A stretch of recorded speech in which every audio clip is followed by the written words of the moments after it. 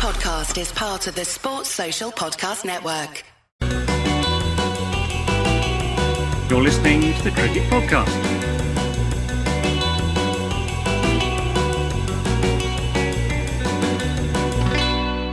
Hello everyone and welcome to the Cricket Podcast, where we'll be talking India v Australia after a gripping day one of the second test. Australia are yet to be totally crushed, so we have hope that an engaging test match may yet play out. I'm Jack Hope and I'm joined today by senior editor at ESPN, Osman Samiuddin. How are you doing?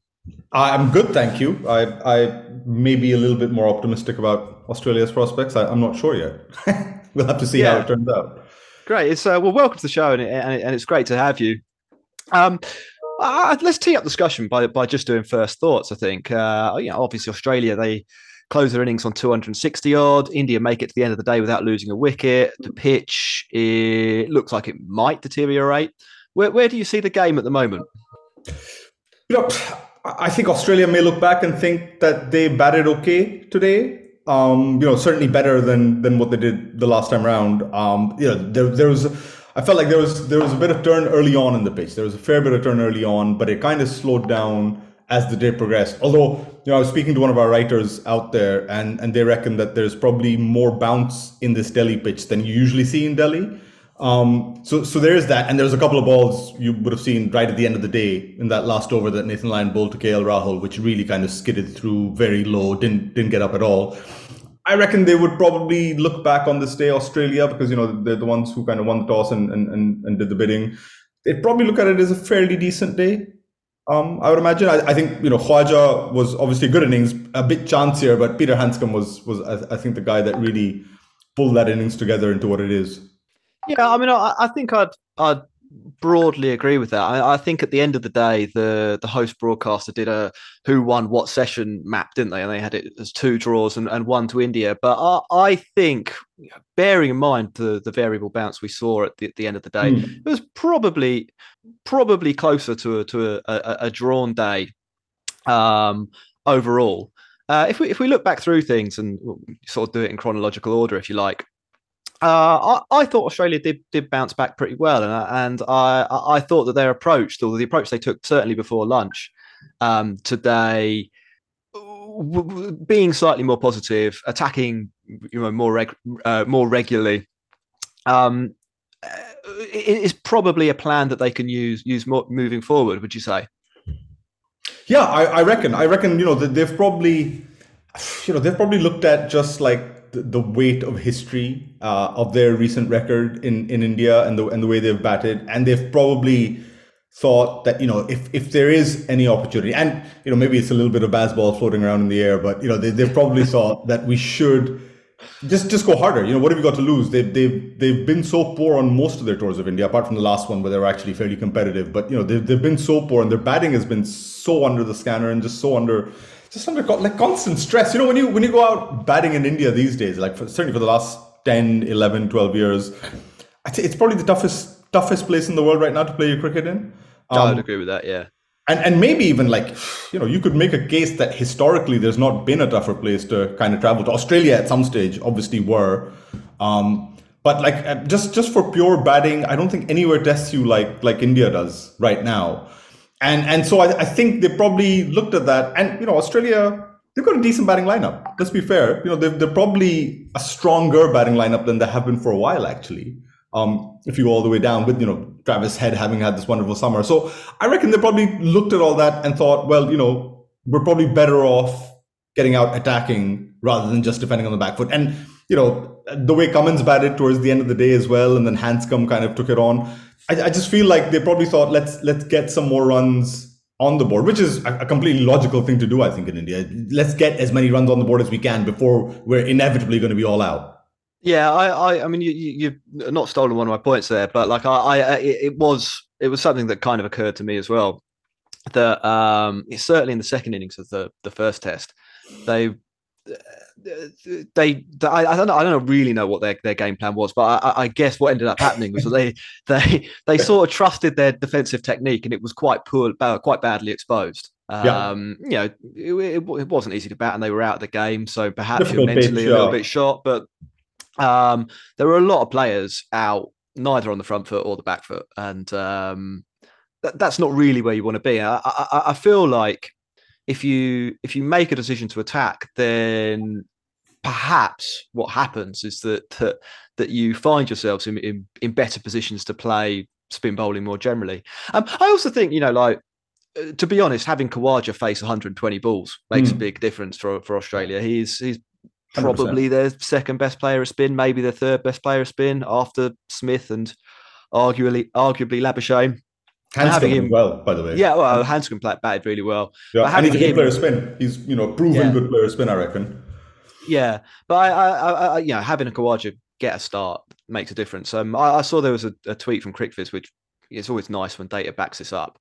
But early I think before lunch, Australia were attacking 41% of the balls they faced versus 33% in the first test. So you can see either the Khawaja effect or just a different game plan really coming through there. Things did take a bit of a turn though after a positive start. Well, they 91 for 1 and then 108 for 4. Ashwin, once again for India, the hero or the guy making the breakthrough. A real blow for Australia, that wasn't it, to lose Labuschagne and then Smith in the same over. Yeah. And beautiful. I think both the dismissals just highlighted like the kind of threat that Ashwin brings, right? He is, the unfortunate thing I find about Ashwin is that his home record is so legendary. It's so good that it kind of turns him into, like in the narrative, turns him into like a home track champion and not much. But his game away from home has improved immensely. And I know, India still don't pick him in England, for example, but in Australia, he's been vital to their last 2 successes. And Australia is, a country where off spinners go to die, generally, apart from Nathan Lyon.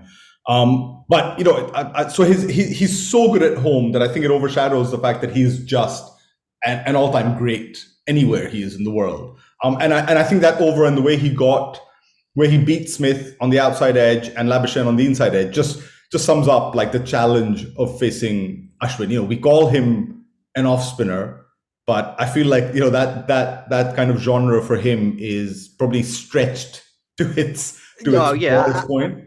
Absolutely, I think he's got to be one of the most skillful bowlers to ever played the game. I think, and that's it sounds like hyperbole, but he's got 450 odd wickets. It's like I think the track record is there. I don't know if you saw the images of the seam positioning for the 2 dismissals.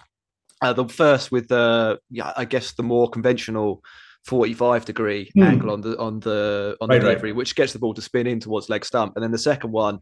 More of a kind of like flying saucer, so it skids on past the outside edge, and and it's like the amount of work he must have put in to being able to position a seam like that. If you read anything that he says about the game, when he talks about bowling, I find like he talks about bowling in a way that almost nobody talks about cricket anymore. Really, the kind of detail that he remembers, I don't want to stereotype, but he's almost like one of those, those early years kind of genius Indian scientists or mathematicians who we used to like love and sit back and kind of go in awe of and think, oh my God, that guy's an absolute genius. Like Ashwin is at that level right now where he is one of those like, genius mathematicians out of India. The way he talks about the game, the way he talks about, I think we did this interview maybe a few years back where he was talking about the different angles of sweep that Australia were deploying against him. And I think he was talking through a couple of Smith dismissals on the last tour to Australia, where if you remember, like he got him, I think 4 times in the first 3 tests of that series, maybe. Just the way he was talking about it, he has a crazy memory, obviously, of how like batters play. And then not only does he have that memory, like you say, then he has the skill and the ability to work so hard that he can control these kind of things. So, he can bowl that flying saucer ball, which just goes through, which skids on, but he also has the traditional off spinner. And then he has like that carom ball on good pitches turns like any Dusra would. Like, honestly, it turns as much as a Dusra turns sometimes if he gets it right. So to have all of that, to be able to do it like completely legally with his action, of course, it's just like, I think we'll only realize it's going to be one of those things where once he's gone, will India kind of realize, what an absolute, like he's an all-timer. Like I've seen Kumble bowl, I've seen Harbhajan bowl. I don't think he lacks in anything against either of them in any comparison. And you would say that, he will be remembered as the greatest Indian spinner of all time. Once he Yeah, goes. I mean, there's no argument from me there. I think there's just the control over everything he does as well. They're not just random variations. You see some guys on the T20 circuit, for example, who have a Karen ball, but what's the margin for error with that delivery? Yeah. It's quite substantial for a lot of them. Yeah. It doesn't seem 100%. like that for Ashwin. It seems like he kind of knows where it's going. It doesn't, and we're talking about the stuff that he does with the seam and stuff. But then if you consider like the amount of drift he sometimes conjures up and the dip that he gets on his deliveries, like all these things with changed actions as well, and the angles that he attacks you from, I don't think there's been like, I'm thinking like he's up there at like Murli Warren levels in the number of things that he throws at a batter that they have to consider. And modern batting, of course, it's a different game. Like every great marks their own era, and you don't really like comparing across eras and stuff. But if you look at the challenges that a modern batter faces in this game today, I don't think anything tops facing our Ashwin at home in India. Like there's no challenge that tops that for a batter in world cricket. Yeah, and he made a huge difference today as he, as we were saying, picks up Smith and Labuschagne. But Australia, they did rebuild. Hanscom finishing not out after, well, I think he was out off a no ball, but yes, according to the rules, that is not out. So 263 is what they end up with, and then India negotiate a tricky little spell at the end of the day. What kind of stood out to me. Oh no, maybe not what stood out, but a couple more talking points from Australia's point of view. The introduction of Kuhnemann to the squad and then international cricket. I thought he bowled pretty well in the evening, and I think tomorrow he'll have understatement, but a crucial part to play. If Australia are going to put India in a spot of bother. What did you make of him after 5 overs of the eye test? I think he was pretty good. I like you. I thought he, I guess with the slow left arm spinner, the key thing is like the control, because there's not like a huge amount of tricks that you have up your sleeve. You do have some, but not a huge amount. And I think somebody like Jadeja, the key to Jadeja has always been how accurate he is. He doesn't waste a single ball in his spell, it seems like, anymore. Although, having said that, today he was a little bit more wasteful than he usually is. But Kuhnemann, there was some decent control there. There will be turn. You will get turn in India. So, I don't think that's going to be an issue. I just feel like the broader question is about Australia's selection again. I don't know, 3 spinners and just the 1 pacer. I guess they've reasoned that, the pacers are going to bowl, even if they had 2 pacers, you'll get maybe 20, 25 overs between them on the first day. Cummins can probably bowl 17, 18 by himself anyway on a day in a day's cricket.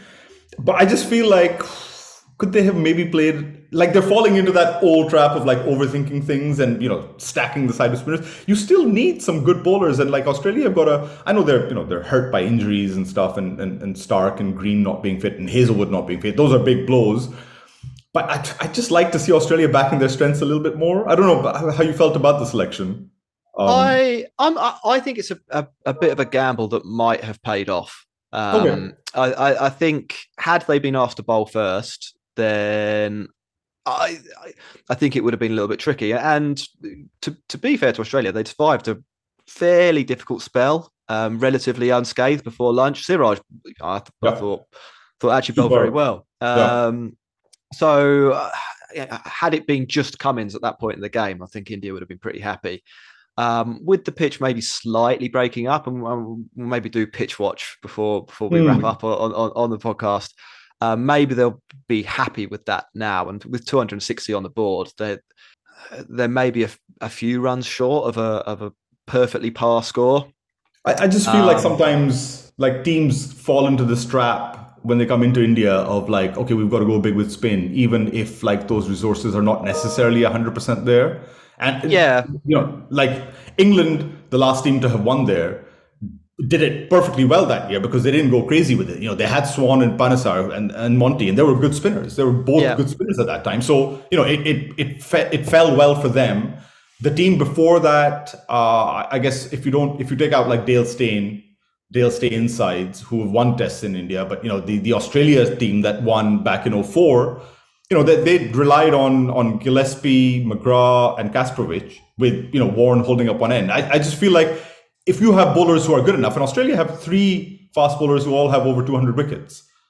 If you have bowlers who are good enough, then they'll find a way through on these kind of surfaces. Again, they're hampered by injury, and maybe Boland wasn't the guy that they wanted here. Maybe they would have gone with Hazelwood and Stark. I don't know. I think they would have picked Stark. I mean, I think the interesting question is, who do you leave out of Murphy, Lyon, and Kuhnemann? Lyon might be the one if you're looking at it from a horses for courses perspective, but then you're leaving out their greatest off spinner of all time. Exactly. And that's a huge call. It's a big seniority call to make there as well for potentially a debutant and a guy who might bowl sort of 10 overs per new ball. So I would probably, I don't know. I would rather maybe keep Lyon there and drop Murphy. Just again, that's like you said, it's a seniority call. You keep the guy who's played 100 Test matches and he has over 400 Test wickets, right? So you keep. I think my overall take on it would be that's not where they'll lose the match. I think probably that Ashwin over is the big turning point where they had a real shot to post 300 plus and fair enough. And actually they recover quite well to get 260, I think, and come into it is that's a fair call. I just feel like teams do struggle in India to take 20 wickets. Not all the time, but they take 20 wickets cheap enough. And maybe 3 spinners is the way to go. But I just feel like Australia moving away from their traditional strengths sounds like it just feels a little bit like an overthinking to me. But it's only the first day, so maybe to some extent. I mean, I think they get. I mean, I think you're damned if you do and you're damned if you don't. If you're it's not a black and white call. It's not a black and white call. They try and make a call in the first match with head, and then everyone slams them for it, and then the next match they go for 3 spinners. And I just always want to say in these things that you and I are sitting here saying this. Those guys are out on the ground. They've been playing that game for like years at a professional level, so they know what they're doing more often than not. We're just sitting here kind of throwing stuff at them.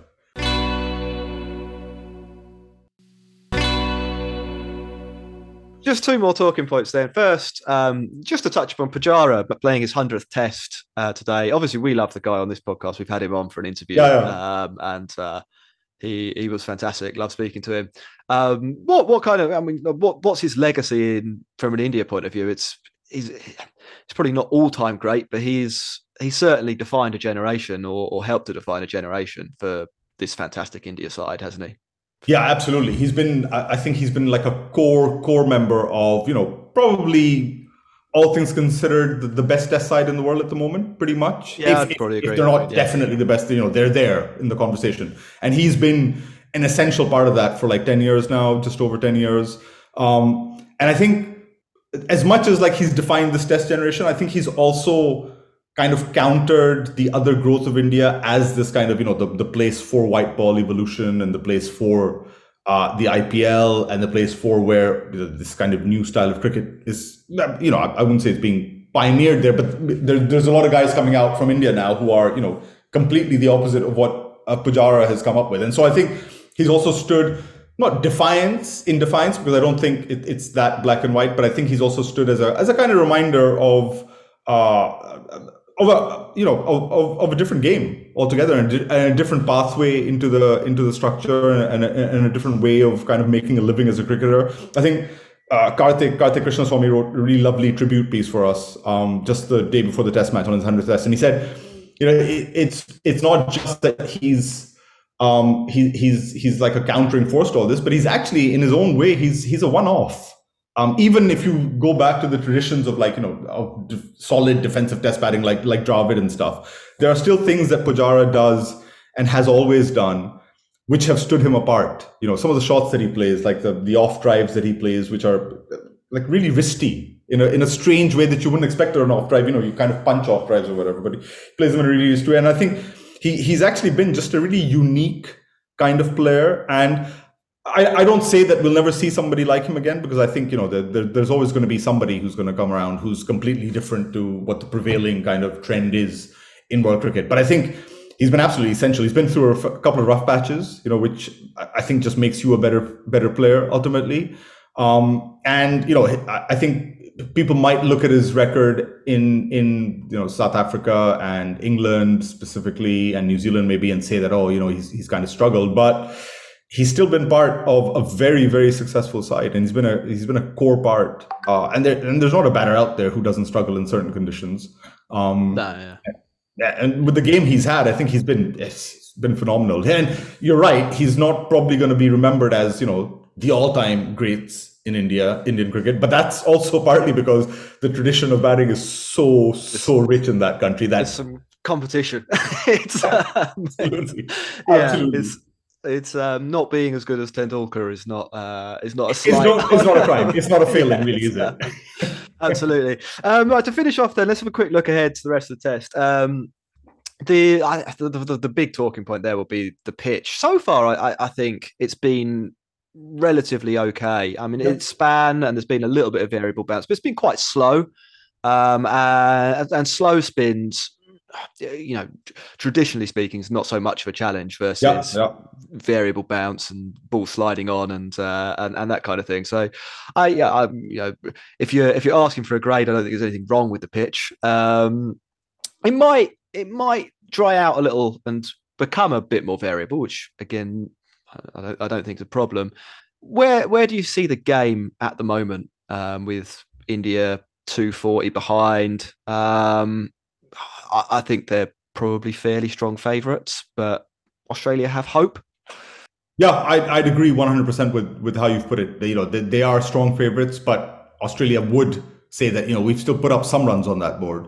And the pitch, I think it was Hayden in the morning. Was it Hayden or Manjrekar? One of them said that it feels like a day 2 pitch, and that feels about right. That it was a little bit worn, but not really a fresh kind of day 1 pitch. I think that probably summed up correctly that it's that kind of pitch where there was turn, although like you said, it kind of slowed, and the turn got less sharp. But that may be the new ball, that may be an older ball coming into play. There was a bit of bounce early on, but it was those last 2 balls from Nathan Lyon that really stayed very low. I mean, it's a harmless enough spot because I think it was just outside the right-hander's leg stump, so Rahul could kind of bat it away. But if there's areas like that, then it might not be easy. I think a lot of it will come down to how Rohit goes tomorrow morning. If he bats for any degree of time, then you would think that India would be in a shot of getting close to that total, if not surpassing it. The thing is, I think the thing for Australia is they've got to keep that, if India are going to get a lead, they've got to keep that down into we're looking at 10, 20 kind of run lead, because anything beyond that, then the pressure just amplifies. Yeah. And David Warner in the kind of form that he is, and Ashwin and Jadeja on maybe a 3rd or 4th day pitch, it just becomes that challenge just becomes 1,000 times harder. So yeah, like you say, I think India are still strong favorites, but I think not so strong so as Australia lose any hope in the match. They've got runs, they've got 250 plus on the board. It's a start for sure. Great. Well, that I think rounds off this episode of the Cricket Podcast. We'll be back tomorrow. It'll be Mitt Ross and and we'll be talking a little bit about England as well. We've kind of ignored them. They're the ugly stepsister of the two.